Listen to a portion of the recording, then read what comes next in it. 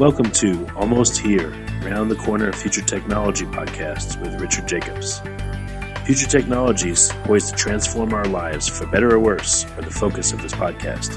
Almost here means these technologies are now here and starting to be used, or just around the corner, from Bitcoin to artificial intelligence, 3D printing, blockchain, virtual reality, and more.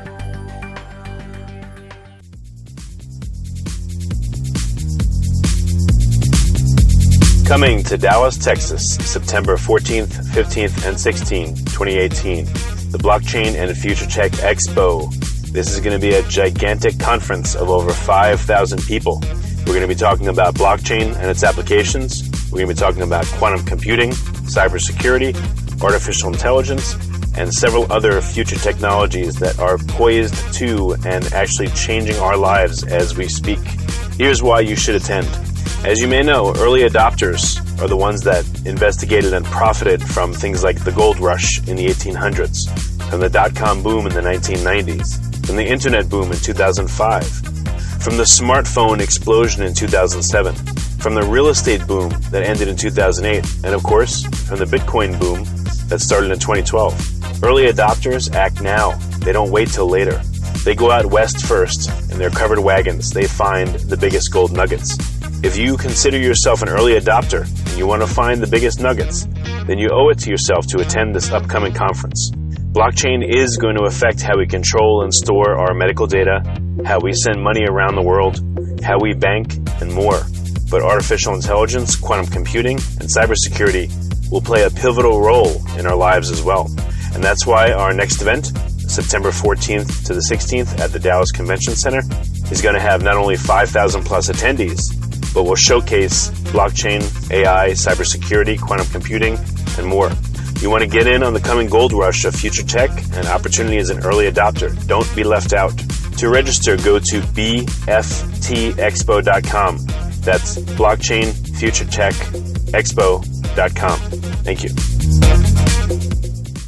Hello, this is Richard Jacobs with the Future Tech Podcast. I have Alan Tapp, a member of the Montreal Institute for Learning Algorithms. Alan, how you doing? Great. Thank you for inviting me.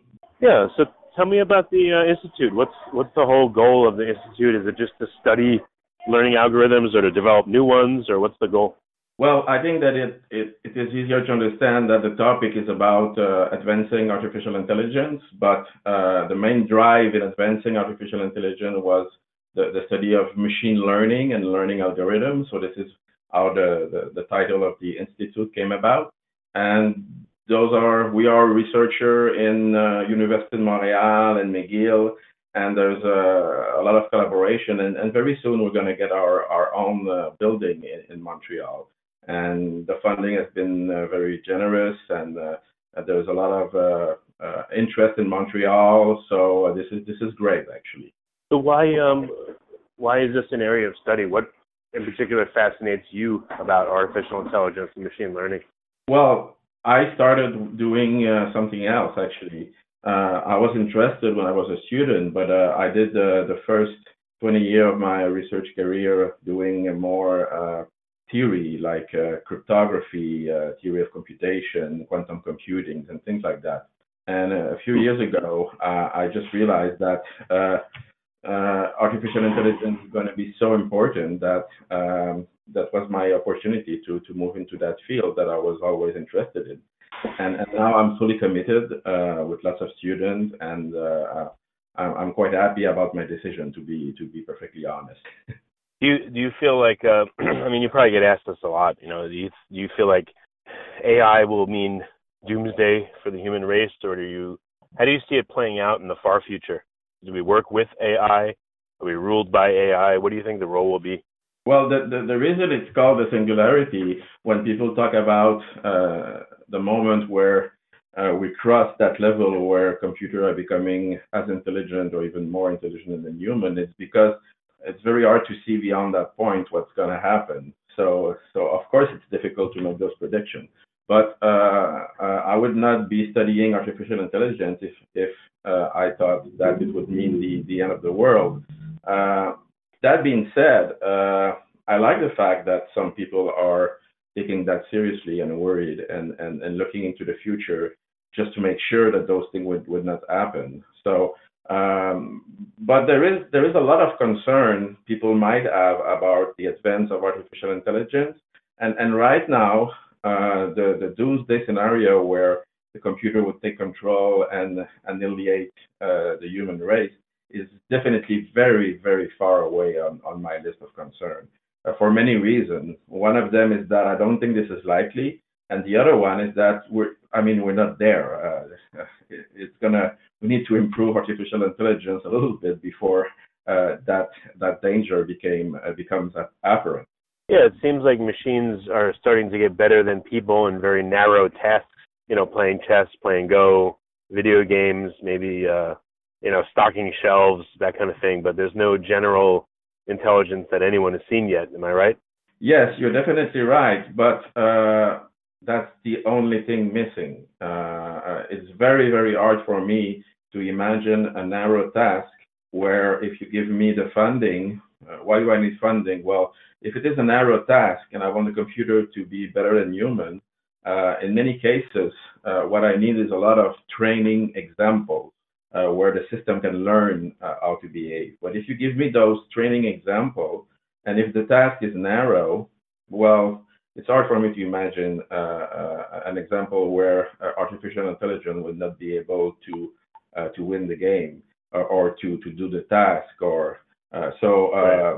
concrete example, like if you think about somebody making the analysis of X-rays, for example. Well, we know that if you give enough example to the system can learn to do that. So that's. But the general intelligence, this artificial scientist or this artificial philosopher that really can talk about anything, and that's far away in some sense because we don't know what's missing to go there. I've heard a lot of AI people say, oh, you need a lot of data, you need enough data. How do you know how much data you need for any given application? How do you know how much is enough? Are there any ballpark examples? Like, let's say I want to identify a picture of a cat. No matter what I see, I want a machine to do it. How do you know how many pictures of cats or other things it needs to be able to do that with a certain degree of accuracy? That's very, very difficult.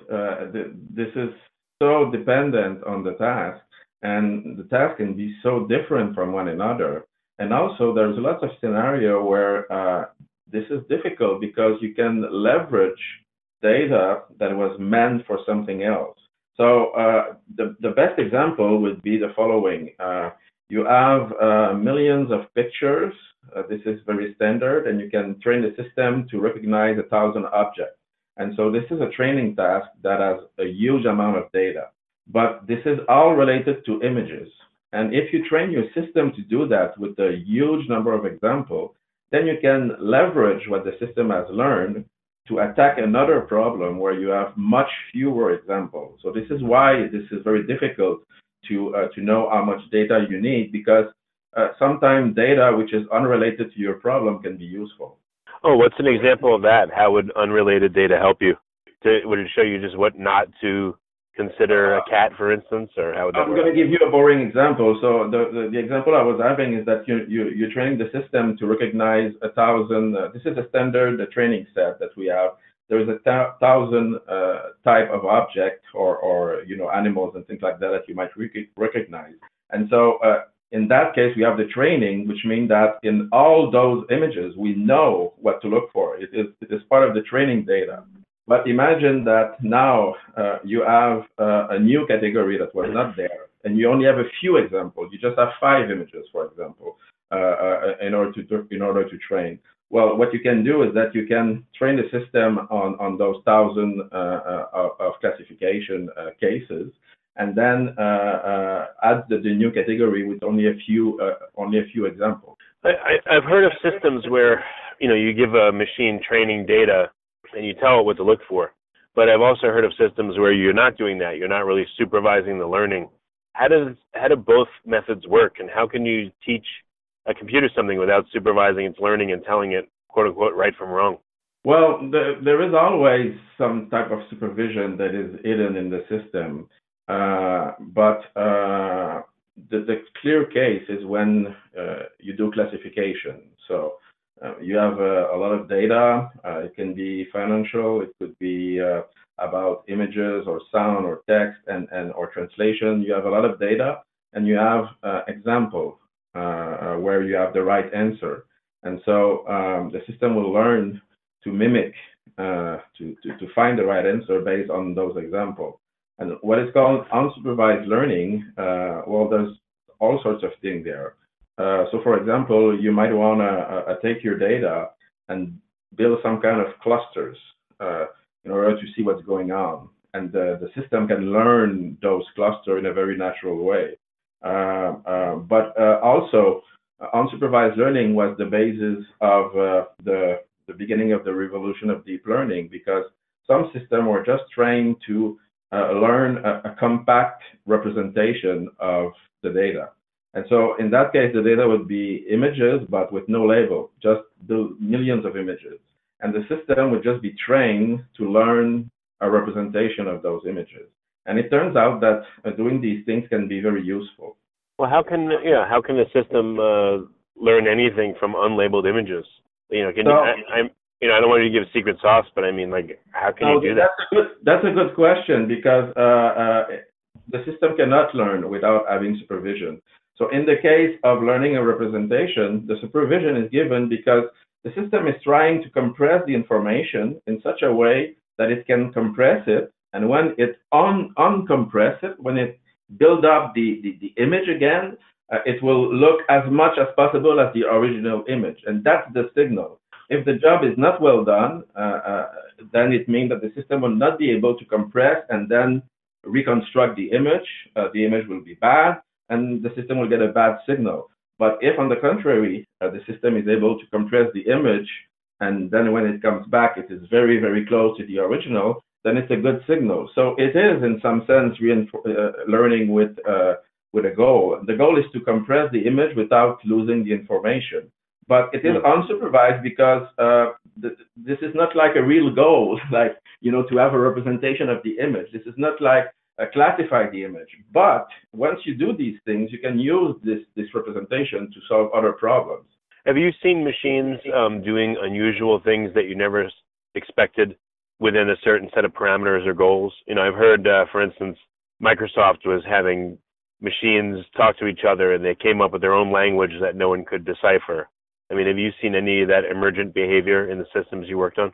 No, I've never seen that, and I've never heard of that. Those examples, when you look into the detail, this is not really true. But in the sense that, of course, if you train a deep network and you look at the structure inside of it, well, you don't know what's going on. But it's always like that. This is not something surprising. But there's another thing: is have I been surprised by the fact that it is possible to do things that were not possible before with just very simple technology, and this is happening all the time. I'm always surprised. I made a prediction a few times about how much time we would need to solve some problems, and very often I've been extremely surprised to see that we're there. So one of the examples is that something people talk a lot about that. So there is a new thing in artificial intelligence and deep learning. It is called those generative adversarial models. So this is an idea where you train a system to compete with each other in order to solve a task. And one of the first idea that was brought up with that is that you train a system to create fake data, fake images, for example, to be concrete, fake images, okay? But how do you train the system to build fake images?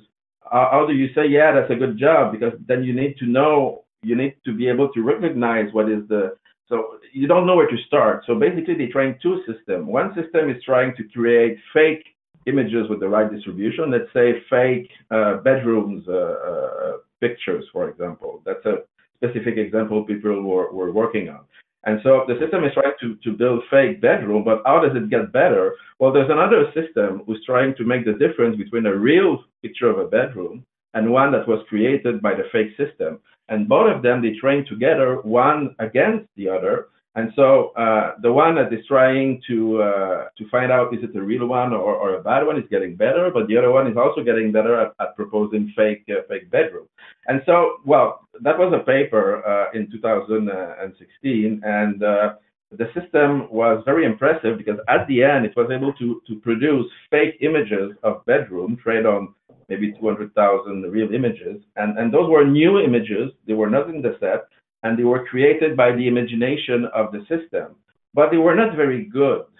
When you were looking at the details, they looked like, like a dream or somebody taking drug. Like it was really, really weird. They were not of good quality in terms of being realistic, but it was impressive. And when I've seen that, I thought, yeah, there's no way they can solve a real problem with that. There's no way they can, with the current technology, do something with that. But then the year after, NVIDIA was able to create fake celebrities using the same technique, but pushing it to the limit. And the fake celebrities they're producing with their algorithm, they look great. And so I was extremely surprised that no, it was not a new step in the technology that was missing. It was just doing it the right way with the right training set, the right parameter and everything, and it is possible to do these things. And I'm very often surprised by what we can do. Well, what are some of the most useful applications or upcoming applications of AI you've seen where you were like, wow, that'd be great if it would work, or that's really cool? What are you fascinated by lately? Well, anything you want to do that is specific, you can do. So whatever you want. I mean, for example, I know that it will be possible to have a computer that will replace doctors. And so since doctors are extremely expensive and that the need of people is very important, well, that's great. But computer will be able to help lawyers and provide help to people on websites using natural languages so that they don't have to pay a huge amount of money that they would lose their case, but maybe they can interact with a chatbot that will at the end give them the information that they need.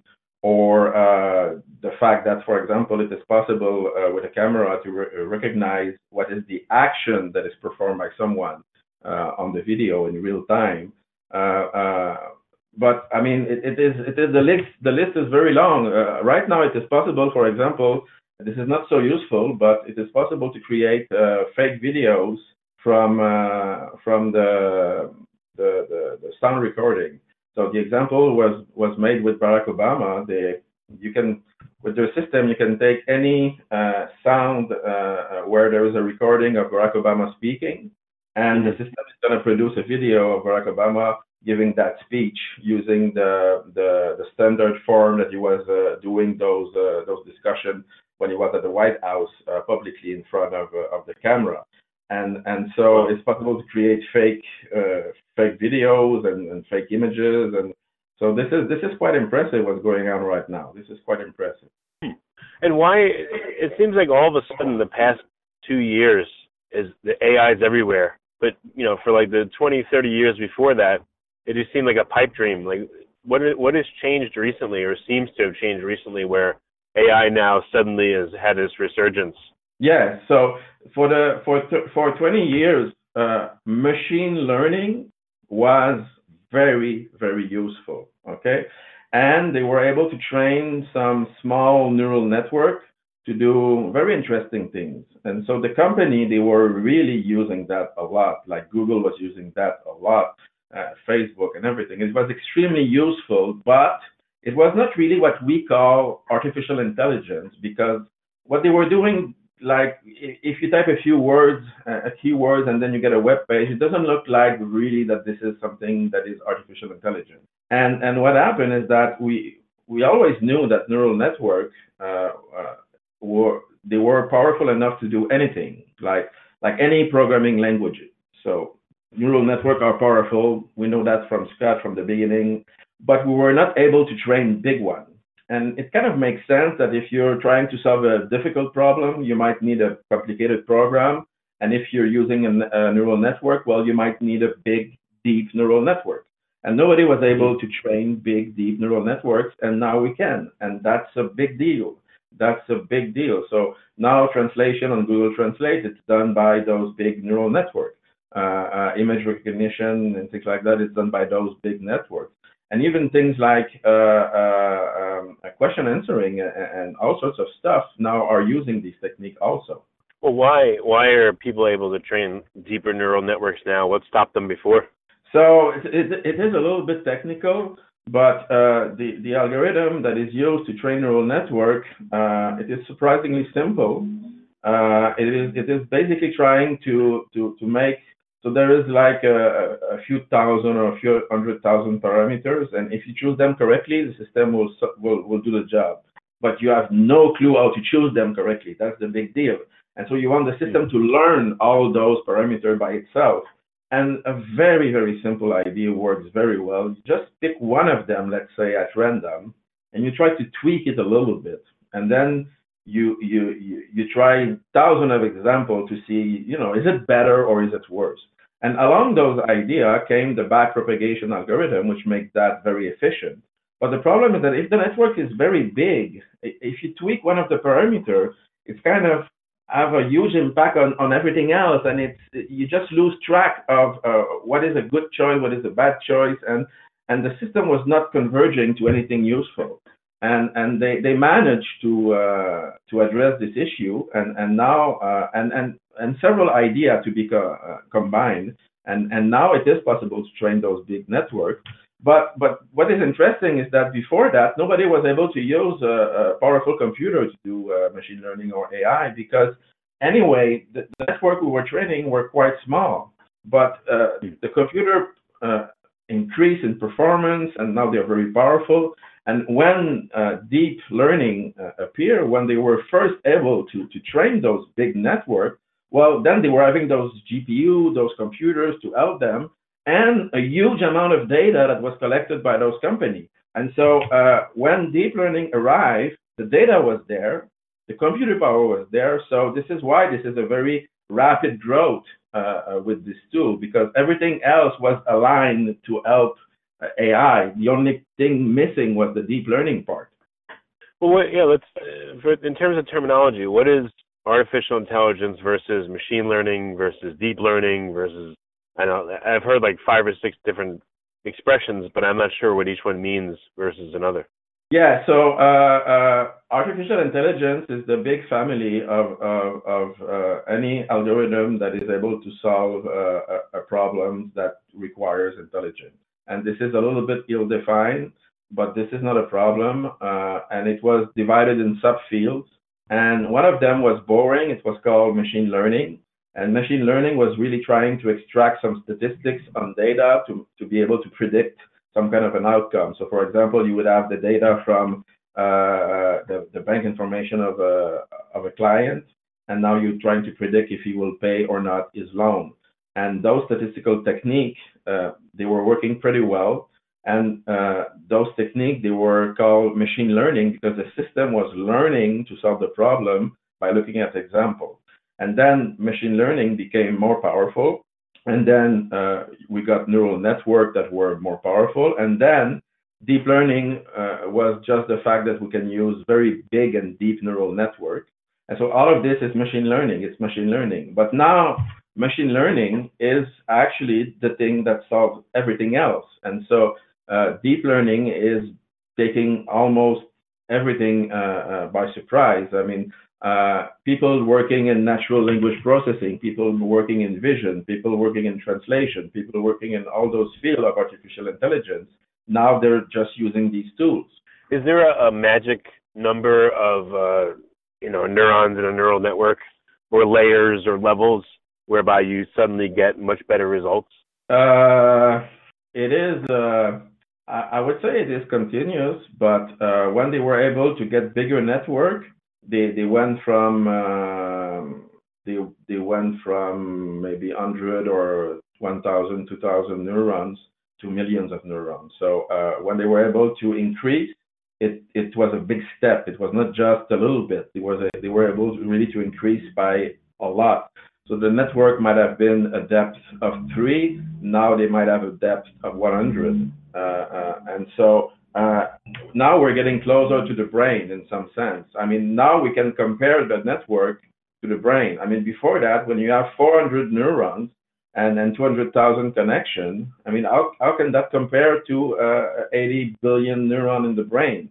But if you actually have millions of neurons, then you can start to make to compare with the brain, and actually, for example, vision, our capacity to recognize objects is using a lot of brain power. This is very consuming for the brain. This task of recognizing object, and I'm not talking about the high level intelligence here, just really the basic fact that you recognize somebody, you know that you see movement, you see danger, you see object color, things like that, and this is a large chunk of the brain. I don't know if it is 5% or more. It really depends on how you define things, but this is significant. But now we can do that with one single computer, and so if it is 5% of the brain vision, and now we can do that with one GPU and one computer. Does it mean that with 20 computers we will be able to do all the human intelligence? I don't know. Okay. What are a couple of things that you think are on the horizon for AI? In the next maybe 2 to 5 years that you're looking to see come out and be commercially available? Better chatbot, better system that would have question answering, dialogue. And so a system that you would go, instead of going to Wikipedia to learn something about a topic, you would go to an advisor.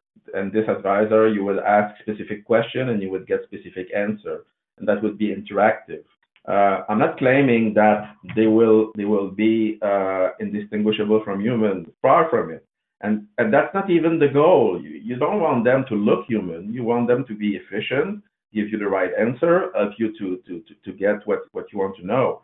And so I think that this is going to be impressive what we can do with those systems that would actually help people resolve their problem, not by having to read all the documentation, but just by asking the question and giving feedback and giving more feedback and things like that. And there's thousands of applications for that, and I think this is going to be surprising. But that's also going to be a pain. Like the first system on the phone that were automatic, like press 1 if you want that, press 2 if you want that. That was a pain in some sense because people, right, they really prefer to talk to someone. But it stops to be a pain when you realize that system, it always answers when you call it. And the human asks you to wait for 2 hours sometimes. And so those systems are not going to be at the beginning better than human, but they're going to be much more available and they will be much cheaper. Yeah, that's why they're being used right now to the frustration of millions of people. So hopefully they'll get a lot better because they're really annoying right now. They're going to get better, and I think that in 5 years, many people will say, in the end, this is a good thing. This is not a pain. I like the fact that the system is available. I like the fact that it's not expensive. And so my only concern really is about the fact that everything is changing very rapidly, the technology is changing rapidly. And so the job market has to adjust itself quite rapidly also. And this requires some thinking by government, by institution, by companies, and this might be difficult in some sense. But in terms of technology, we're going to see very great things. Well, very good.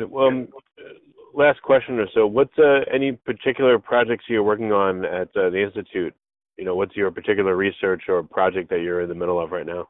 Well, I'm working on several things, but one project that I like very much right now is those neural networks. They are kind of static in the sense that this is an architecture that has learned, and once it is built, they don't look like database where you can add stuff and remove stuff and things like that.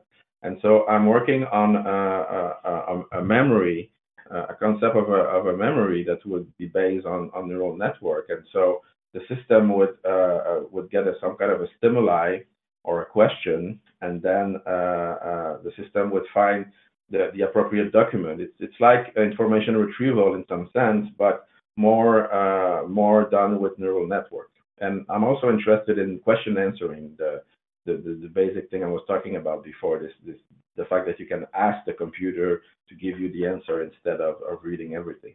Well, very good, Alan. So how can interested listeners get in touch with the Institute or with you to ask questions or suggest collaborations, that kind of thing? So my webpage is easy to find, and my email address and everything is there, so people can get in touch with me. Also, some of the videos I made and things like that are available. And Mila is a big institution, and again, it can be found in Montreal. There's a website, but this is an institution that involves a researcher, and so right now the field is extremely popular. It means that we receive lots of emails and questions and things like that. And so, but I think people should, if somebody is interested in getting in touch with a scientist, you can send an email, and very often we take the time to reply when it's convenient. And what's the website for people to go to? I don't know by heart the web address, but this is the Mila in Montreal. It is like I said. If you Google it, it is not hard to find. You cannot miss. Yeah, if people Google the Montreal Institute for Learning Algorithms, Mila, exactly, then they'll find it. Okay. Oh yeah, they'll find it, and and it's growing. In September, we're gonna get our own building, and the group is large. Interaction with companies, with university. We try to do training. We try to also to reach out to people, to educate, to talk about the concern we have on the impact of society, but also to the possibility to actually do good things for humanity with these things. So we're quite involved. Well, very good, Alan. Thank you for coming on the podcast. I appreciate it. Thank you for inviting me. All right, hold on a second. Coming to Dallas, Texas, September 14th, 15th, and 16th, 2018, the Blockchain and Future Tech Expo. This is going to be a gigantic conference of over 5,000 people. We're going to be talking about blockchain and its applications. We're going to be talking about quantum computing, cybersecurity, artificial intelligence, and several other future technologies that are poised to and actually changing our lives as we speak. Here's why you should attend. As you may know, early adopters are the ones that investigated and profited from things like the gold rush in the 1800s, from the dot-com boom in the 1990s, from the internet boom in 2005, from the smartphone explosion in 2007, from the real estate boom that ended in 2008, and of course, from the Bitcoin boom that started in 2012. Early adopters act now. They don't wait till later. They go out west first. In their covered wagons, they find the biggest gold nuggets. If you consider yourself an early adopter and you want to find the biggest nuggets, then you owe it to yourself to attend this upcoming conference. Blockchain is going to affect how we control and store our medical data, how we send money around the world, how we bank, and more. But artificial intelligence, quantum computing, and cybersecurity will play a pivotal role in our lives as well.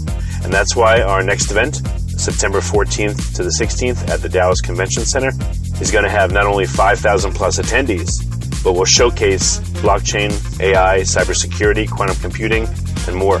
You want to get in on the coming gold rush of future tech and opportunity as an early adopter. Don't be left out. To register, go to bftexpo.com. That's blockchainfuturetechexpo.com. Thank you. You have been listening to Almost Here, Around the Corner Future Technology podcast with Richard Jacobs. Subscribe to this podcast, post a review to discover more future technologies that are poised to transform our lives for better or worse, such as Bitcoin, artificial intelligence, 3D printing, blockchain, virtual reality, and more.